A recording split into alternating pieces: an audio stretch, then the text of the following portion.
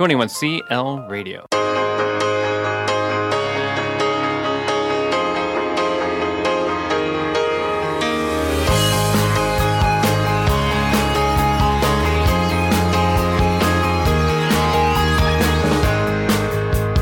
You're listening to the Run Your Life podcast with host Andy Vasily.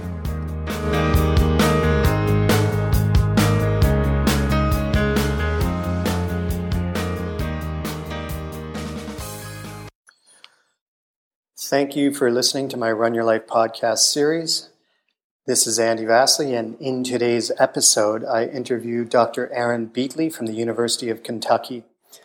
Aaron is an associate professor in the Department of Kinesiology and Health Promotion, and he's worked very closely with Dr. Bob Pangrazi over the last several years. Aaron actually completed his doctorate under Dr. Bob Pangrazi at Arizona State University way back in the 90s. I'm sure Aaron won't like that reference to way back in the 90s, but since then, Aaron has done some pretty amazing work in our profession. He's co-authored the last few editions of the textbook Dynamic Physical Education with Dr. Bob Pangrazi. I just got my hands on a copy of that textbook, so I'm really looking forward to digging into it.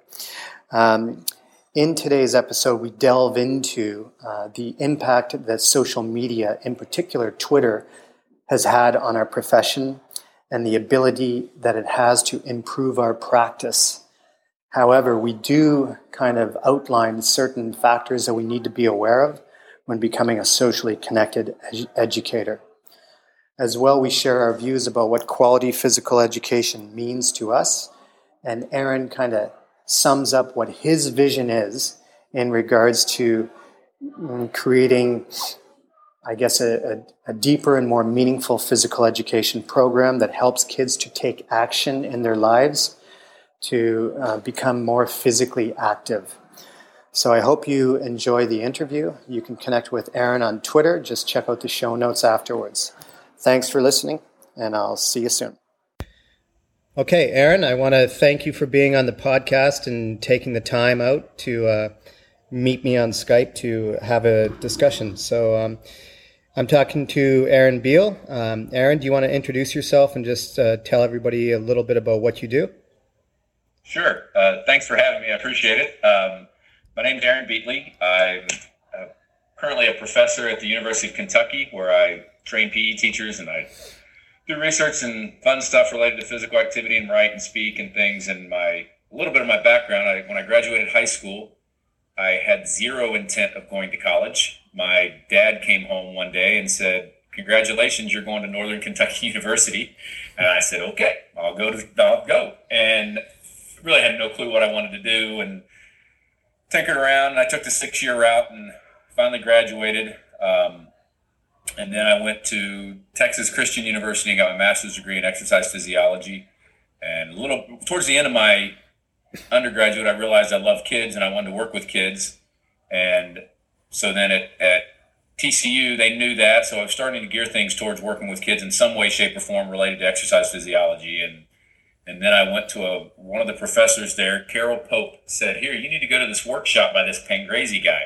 So I said, okay, and I went to the workshop, and 10 minutes into it, I said, that's what I want to do. And so I went up and talked to Bob afterwards, and he told me that I needed to teach. So I got on the phone and started calling every school in the Dallas-Fort Worth area and was hired at the Episcopal School of Dallas, and I taught for... What year was that? About 19. I started teaching in 98. Okay. I think it was. So I was hired at Episcopal School of Dallas. I worked with two phenomenal teachers, Chris Brockhagen and Bill Jones, who are still great friends and are still phenomenal PE teachers. Chris is still at the Episcopal School of Dallas, and Bill is at the University School in Cleveland. Phenomenal physical educators, open-minded, couldn't ask for two better people to teach with. And then assistantship came open at ASU, and I took it and got my doctorate with Bob, which was probably Arizona. The best 3 years of my life professionally anyway. Arizona State University. Yeah, Arizona State University, and then in Tempe, right by Phoenix. Then I went to a university in California for a year, and then I came to UK in 2004 and have been here ever since.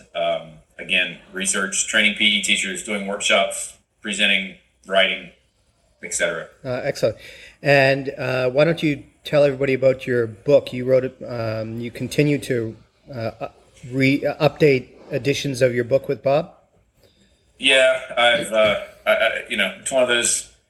I'm luckier that I am good. I worked with Bob, and one of the independent studies I did at ASU was to help write a book called Pedometer Power, and that's in its second edition. It's still out there around. And then Bob, in the 16th edition, I believe, asked me to come on and be a co-author on the Dynamic Physical Education for Elementary Children, and been doing that, and we're starting to work on the 19th edition now, and my wife, Heather Irwin, works on the secondary version of it.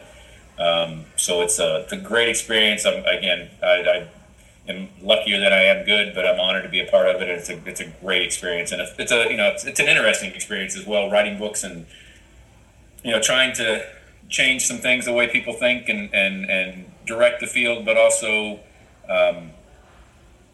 make sure it's quality and those types of things. So it's extremely fun. Yeah. So we've got an interesting story here, don't we? Would you say? I know where you're going. Yeah. So hang on, there's the David Bowie song. Sorry about the David Bowie interruption in the background. It's the school bell at Nanjing International School.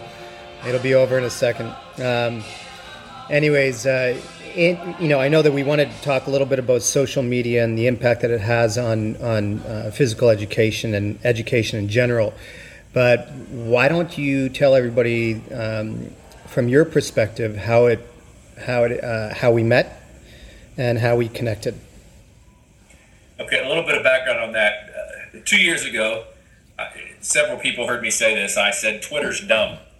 And I, made the traditional comment: shouldn't it be, if you're tweeting, shouldn't it be Tweeter? And if Twitter, shouldn't it be Twits? And I didn't understand the whole idea. And finally, I started getting into it, frankly, to follow some sports talk shows and that kind of thing, and then follow some artists that my daughters were like to listen to find out when they were in concert. And then it branched off into, I could listen to this PE person.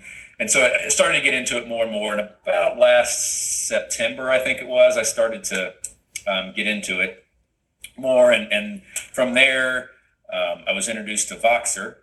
And one day I got a Vox from this Andy this something. I didn't know what it was. But I started talking to Andy. This was a Monday, mind you. A Monday in, I think it was October, maybe November. And then so Andy and I, you remember this, Vox back and forth about a variety of topics, motivation, measurement, all these different things, how we can improve PE, just an array of topics. And on Sunday, Andy said, would you be interested in coming to Hong Kong next weekend? and we are a blended family. So Heather and I have 4 girls, and you can feel sorry for me later, that's fine. But we have 4 girls, and it's great. And every other weekend, we have the girls, and then on the opposite weekends, we usually have a lot planned. Only weekend in 3 or 4 months that we didn't have anything going on. So we hopped on a plane, I think it was Thursday. We were in the air, I forget the details, we were in the air 44 hours, and we were there 40 hours or something. But that was crazy. That's how I got to meet Andy face to face. I'd fly across the world. I remember that Dean Dudley, who we both know very well, and we're very fond of the man. He had told me about you and that I should connect with you and that you were doing really, really great things. So I sought you out on Twitter and then found you on Voxer, and that's when I started to send you some messages, and we started to communicate back and forth. And I remember being in Shanghai, I was doing some work at a school, and that's right. That night I went out for dinner on my own, and I decided to walk back to the hotel, which was about an hour walk. And it was during that time where we boxed back and forth. So I'm walking through, it's a rainy evening in Shanghai. Yeah, you got ran up once, as I recall. I know. And so we're just going back and forth. And I think it was a couple weeks after that the APEC conference was going to happen in Hong Kong. And they needed a keynote speaker because the one keynote speaker, Ted from Toronto, pulled out because of an injury. So you were willing to jump on a plane and fly to Hong Kong, and that's where we met face to face in person a week after we started boxing. So that was very cool. Only Ted could not show up for a keynote because he was injured. Yeah. Playing football. Collapsed lung. So Love you, Ted. I guess this leads into, I know we wanted to talk about Twitter and social media. So I guess, Twitter for me has been a great tool for me to connect. There's no question about it. And I wouldn't be doing the things that I'm doing had I not embraced Twitter and connected with the people that I've connected with on Twitter. But I think there's some caveats there as well. But what's your take on Twitter and the impact that it has on our profession? It's very similar to others. I mean, as a qualifier, I think it's unbelievable utility. I wrote that blog for Gopher a while back called Twitter is Dumb, and based on that quote, but I wrote something in it that it's amazing to me that you can connect with a teacher in Australia. They can video how they do a lesson and send it to you via Twitter or Boxer, and you can see it within 20 minutes and be able to replicate it. And I know some folks in Australia have guest taught via Skype and things. And so that type of stuff is, I think there's so much use for it. Having said that, I look back, I think it was my first tweet ever. Before I realized the culture of Twitter and that, it's kind of a polite thing. And my first tweet ever was, did anybody even read that article? Well, I forget the details of what was happening, but basically Had you sent an article out? Of research. Had you sent an article out on Twitter? No. Okay. What happened was there was a bunch of people were retweeting, oh, look at this program, look at the benefits this program's had, look at the benefits, it's how great is this program. Yet when you open up, you didn't have to read the whole article. You just had to go to the article and read the abstract to read it clearly said that the program didn't work. But they'd done some spinning and things. And so I just tweeted out, has anybody ever read this article? And so that, again, is somewhat of a jaded start to the whole world of Twitter for me. But I think that's where the like you said, the caveat lies, is that we have to be very careful on not just accepting things for face value. Again, understand that I've got some of my training, and in life in general, I guess, maybe it's a good or bad thing, I'm kind of skeptical of most things and don't think things for, somebody puts a picture on Facebook that's, oh, look at this picture. My first reaction is it's got to be fake. And that's the way when I read something like, oh, this program, give kids more recess and they'll do better in math, my first reaction is, let's see some data. Now, having said that, I'm also one that I think we go overboard on that. We need more data. But back to the social media issue, I think we just have to be very careful on what we do, because the reality of it is anyone with a phone becomes an expert. And that's how it's perceived. And that, I live in a world, up until Twitter, I lived in a world where if you got something published that people could read, it had been refereed and had been vetted and looked through and edited, and challenged. That's where I'm coming from. Challenged as well. Yes, exactly. And I think there's so much good on Twitter. That's why I'm not anti-Twitter. But we just have to be careful that what we look at, we question it and say, gosh, that makes no sense. Why would we say that? And what, for example, the one that goes on quite a bit is, not as much now, but it used to, is kids that have higher fitness test scores do better on math. And to me, that just intuitively, that doesn't make a lot of sense. Why would they just do better on math? And, I know a lot of lines of research and things have been done, and there's pros and cons to that whole line, but we just can't just accept that and go spread that, because the danger of spreading that and saying, look at this, look at that, and retweeting is when somebody finds out that it's not true, then we all look like rubes.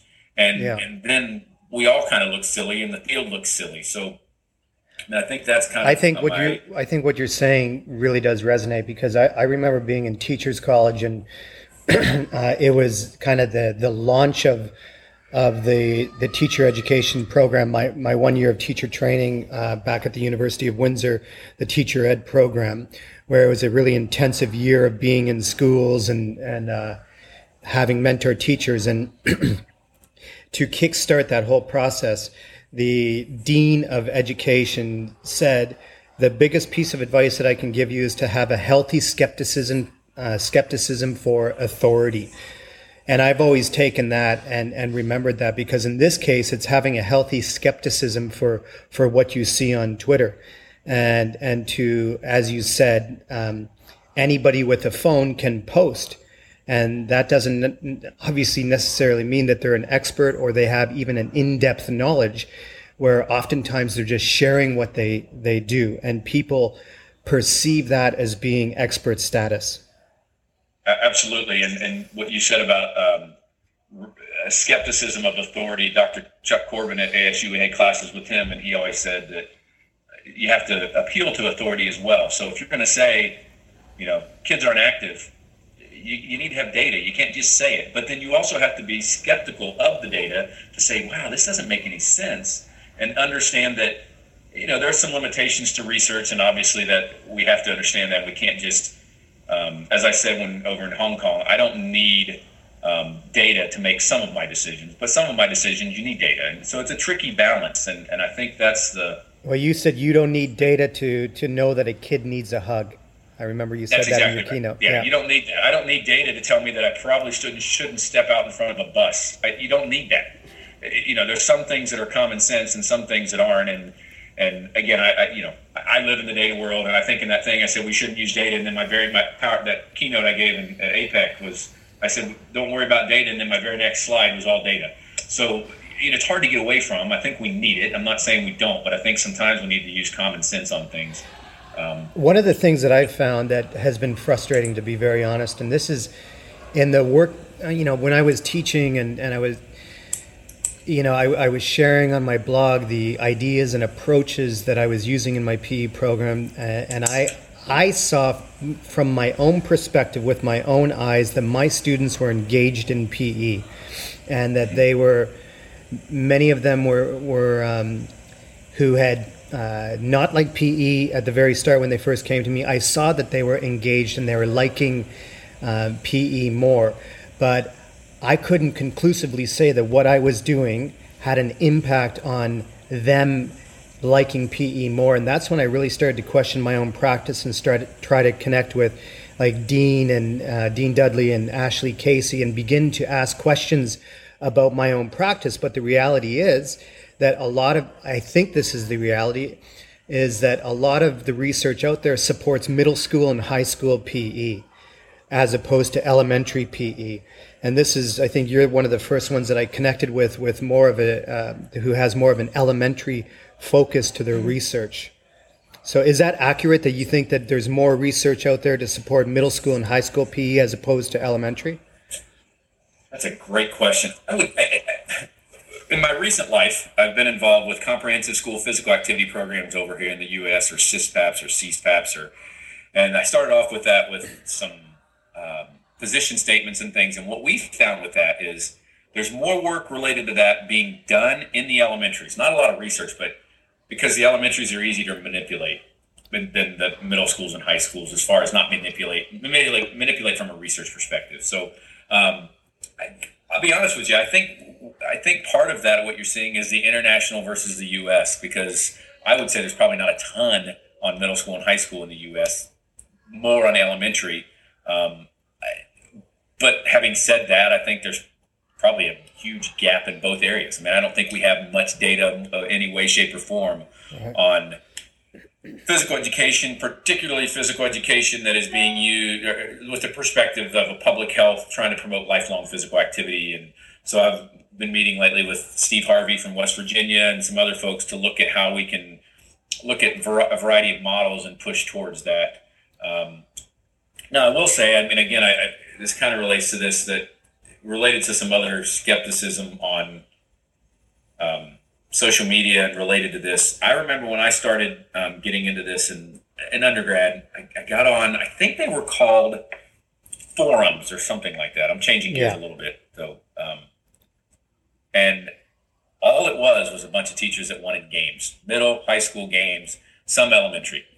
And I got off of them because it got so frustrating that they were worried about, does it count if their foot's over the line, or if one foot's in the air and they hit the ball? It was just so activity driven. Yeah, big time, eh? Yeah, and just games. It's like, just make that. That's fine. I mean, again, games. There's a ton of games in our books. Games are great. I have no problem with games, but I think that where it changes gears a little bit is that we need more focus on teaching practices, and we need research. This is why I jumped from the research on like you talked about elementary, middle, and high school.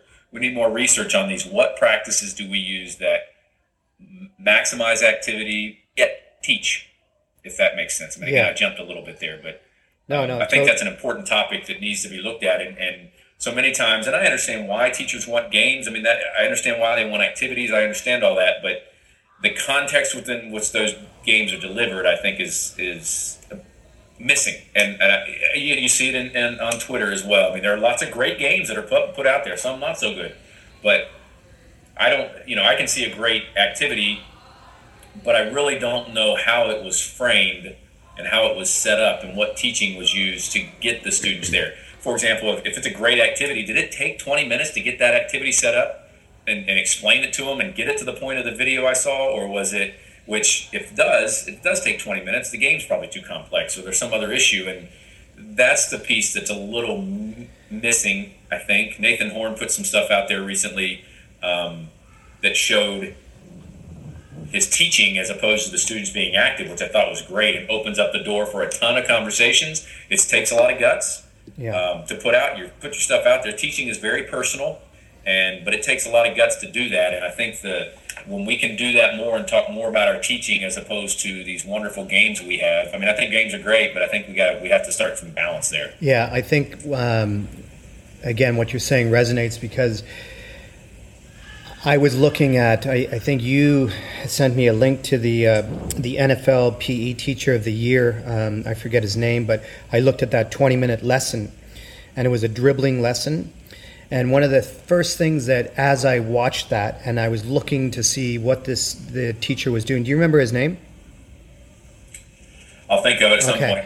So it's on PE Central if you want to see it. If you're listening to this podcast, and the teacher was voted, he got an award for teaching phys ed awarded by the NFL, and the demo lesson that he sent the NFL was the same lesson that Mark Manross put up on PE Central. So when I was watching it, I was trying to kind of look at everything that was happening.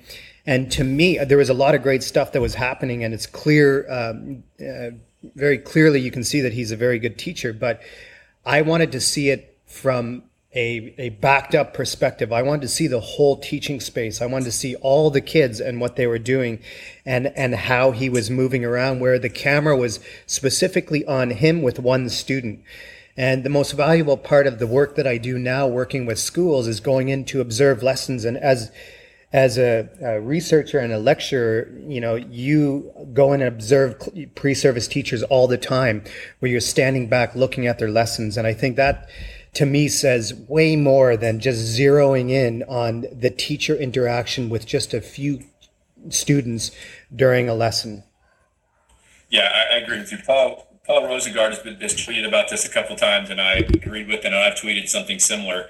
But nothing will change your teaching and improve your teaching like videoing yourself and teaching, and not videoing just you. Video, like you said, the whole class. When I was teaching, we were fortunate enough to have a big loft above, so we put the camera up there and had a tape. If you're listening to this and don't know what a tape is, you can ask some older person. But we would tape it, and then we'd have to take it out and put it in a VCR. But it was so helpful. A VCR, like, old school, baby. Exactly. VCR, video cassette recorder, for those of you that. Yeah. But I talk like that to my students too. They don't.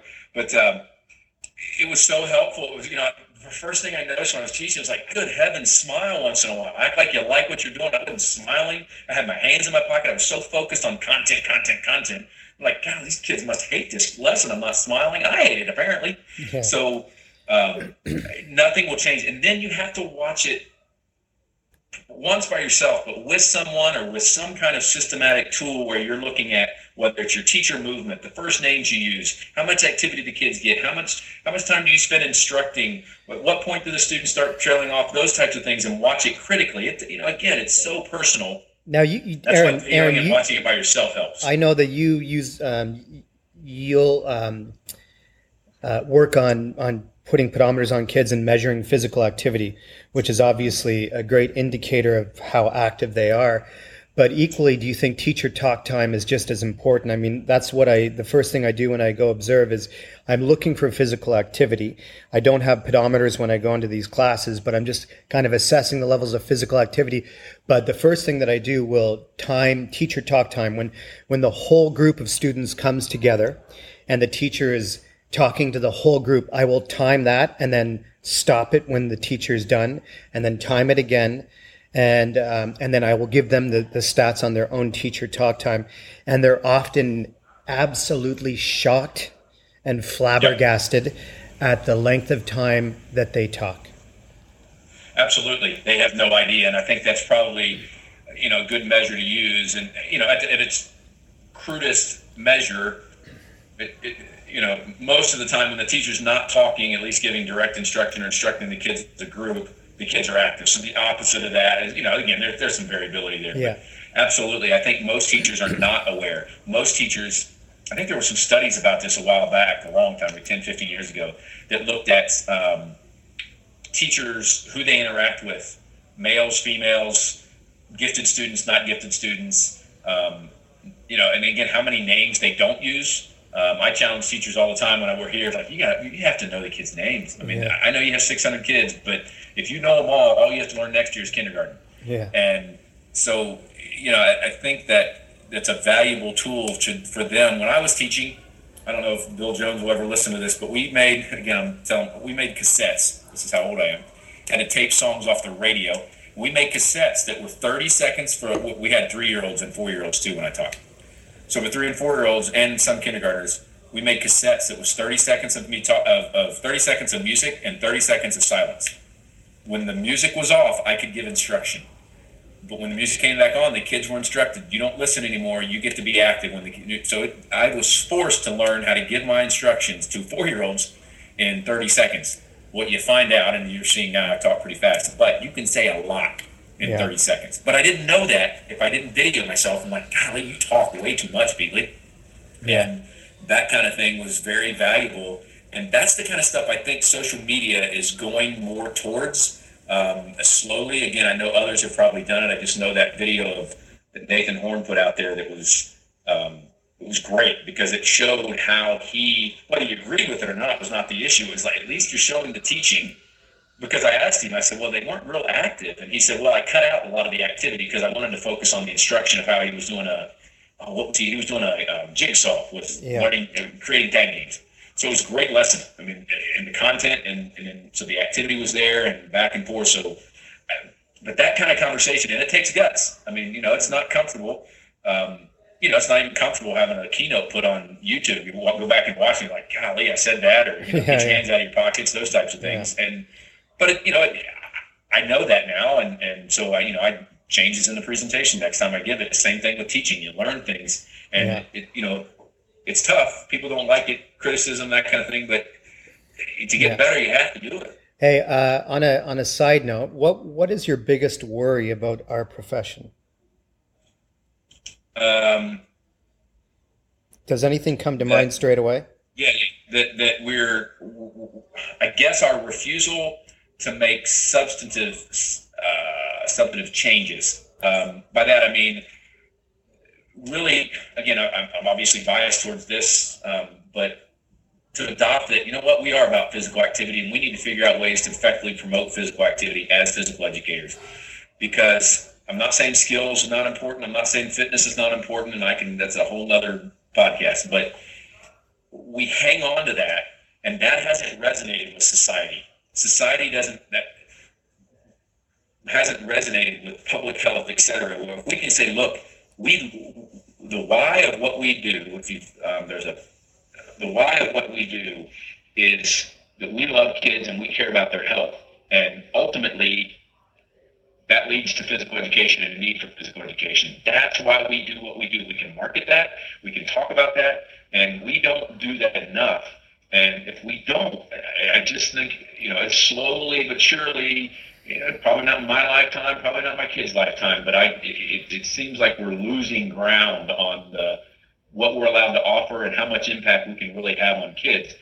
By no means am I the sky is falling guy and Chicken Little and that kind of thing. I think we've made lots of strides towards that, and we're moving towards that. And I think some people that have been against promoting physical activity and things and pushing for physical activity as a result of physical education, et cetera, have started to see that and started to see that you don't have to throw out the baby with the bathwater. We still need. Oh, shit. Okay. Man.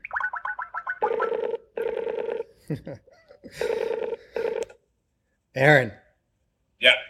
Sorry, it cut off quickly there, or it cut off, but I got you back, and I said a profanity when it cut off, but I'm just going to leave it in the podcast. We've recovered, but let's just shut the video off right now. Okay. So, yeah, and what I liked about your keynote, I know we just have a few more minutes, but what I really liked about your keynote in Hong Kong was really making people aware that, and this is from your perspective and your work and your passion about PE, is the idea about we need to create programs that will enable young people to take initiative, to be physically active in their own lives through a means that they connect with. And you gave the example of gardening, which I loved. So can you just give a little bit of quick background into why you said gardening should be a part of PE, or that it would be beneficial to have it a part of PE? I haven't seen the most recent data, but the data I refer to, it's pretty simple, is that we say that we're providing kids with the skills, knowledge, and attitude to be active for the rest of their life or something to that effect.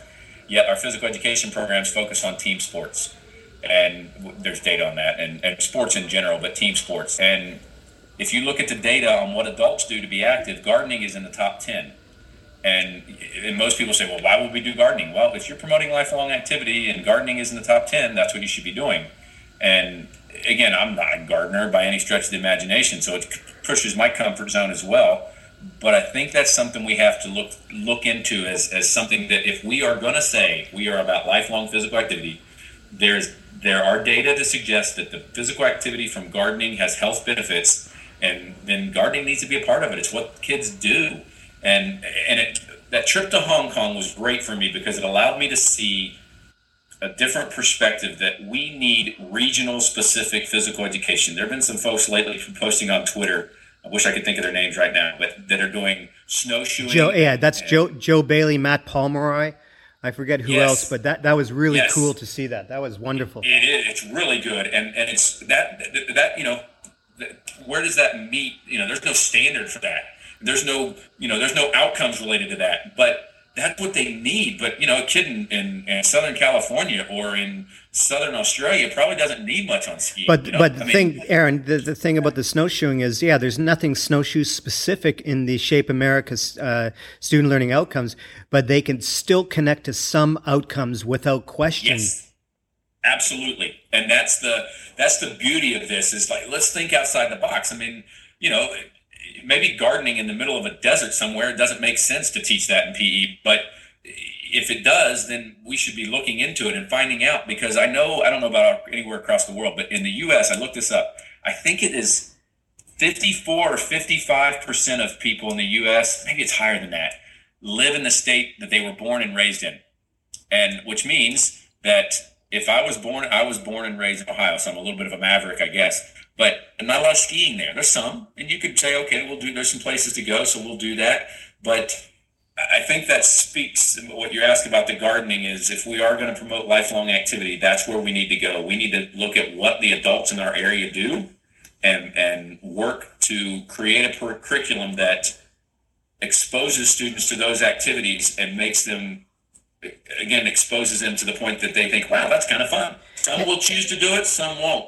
But if you never expose them to it, they don't even know the activity exists. So we have to have that and expose them to those activities. Yeah, and I think the biggest I think constraints that teachers feel is if they start messing around with the curriculum. I think what I was saying, Aaron, was the biggest constraints that teachers feel when it comes to tinkering with their curriculum and changing units is suddenly, if they go outside the box, they can no longer address and meet the student learning outcomes as mandated by Shape America, right? But I think that's bullshit, to be honest. I think that you can absolutely tinker and create new opportunities for learning in your PE program and still meet student learning outcomes. Absolutely. I just made that point tonight with a group of teachers here in Lexington. And a lot of them had never been exposed to spike ball, and I had just gone over, but at the beginning of it, the new outcomes document from Shape America, and I said you could go through there and probably find 20 to 25 different outcomes related to spike ball. And that's your job as a teacher. You have to know, and don't get strangled by those outcomes that you think, oh, skipping is on the outcome, so we're going to skip for 45 minutes. That's not what that is intended for, and that we can do what we're trying to do to promote lifelong activity and still meet those outcomes. In fact, you could argue some of them have to happen in order to promote lifelong activity. Yeah, definitely. And I think that's Joey Fite, when he presents, he really emphasizes that. I see on Twitter a lot, I'll see teachers post stuff and they'll say, we're working on this outcome today, and it's just one outcome. Whereas when Joey presents, he's saying, no, you can meet a multitude of outcomes in one activity if it's designed in a specific way that sets up a learning environment that allows you to explore those areas. So I think, again, not, as you said, not being strangled by the outcomes. Absolutely. I think that's it's an issue. And I think when you go, how many outcomes you cover is different and then when you look into assessments, you don't have to assess every outcome, every lesson. I mean, I think that's the other thing that teachers think, well, if I have this as my outcome, I need to assess it that lesson. And that's not, you don't have to do that. I mean, you can't do that. You'd spend too much time assessing and not teaching. Yeah, definitely. So I know you've got to run, but if you were to sum up in, let's say, in under 2 minutes. Okay.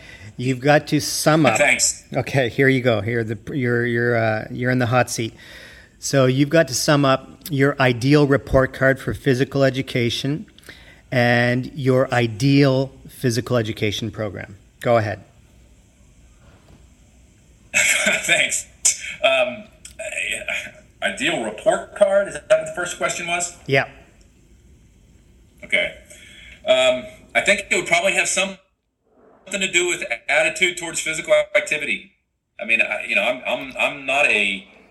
don't want to be held accountable for the skill level of students. Part of it is I've seen some of their parents' skill level, and I definitely don't want to be held accountable for it. I don't want to be held accountable for the fitness levels of kids. We know plenty of research on that. I don't want to be held accountable for knowledge when I have kids once a week at the most for 30 minutes.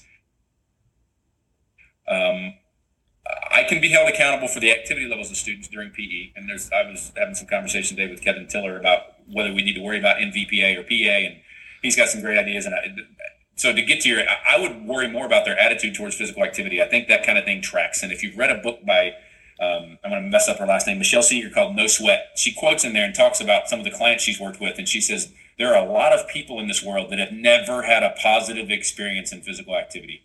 It's our job to give them that. And we need to teach skills. Yes, we need to teach about fitness. We need to expose them to fitness activities. Our curriculum does that. But I think I'm more concerned with the kids' attitude towards physical activity and whether they enjoy physical activity. Now, you could also argue that, Beatley, that's more a reflection of the teacher. Yeah, I agree with that. And again, I'm trying to get this in 2 minutes. And I think an ideal PE program would be one that incorporates lots of different, I just think that there's so many different things that we can do in physical education, and whether you're elementary, middle school, and high school. Had a conversation recently with Justin O'Connor in Australia of, letting kids take action and decide where they can be active and make decisions about that and take ownership of their activity space and their activity choices. And at the elementary level, exposing them to a variety of activities. And again, if we don't expose them to it, they probably won't be exposed to it. Yeah. So that's a roundabout way of not answering your question, I guess. But I think that's where we need to go, is start thinking more about our job as physical educators to promote lifelong physical activity. And again, I agree, providing the skills, knowledge, and attitude to be active for the rest of their life. What I think we need to really focus on are what are the skills, what is the knowledge, and what are the attitudes they need to be active for the rest of their life. And it's going to vary from student to student. But I think that's what we need to target as physical educators, and that opens a whole another 15 to 20 podcasts on what we need to do. Yeah, definitely. Okay, well, thanks for kind of summarizing your thoughts on physical education, and I wish we had more time, but we'll call it a show. And all right, I'll send you the link when this is out, and also I'll add your Twitter handle and any other links that you want to share with people, any research papers, anything, I'll add in the show notes. So thanks a lot, Aaron, and we'll talk to you soon. All right, thanks for all you do, Andy.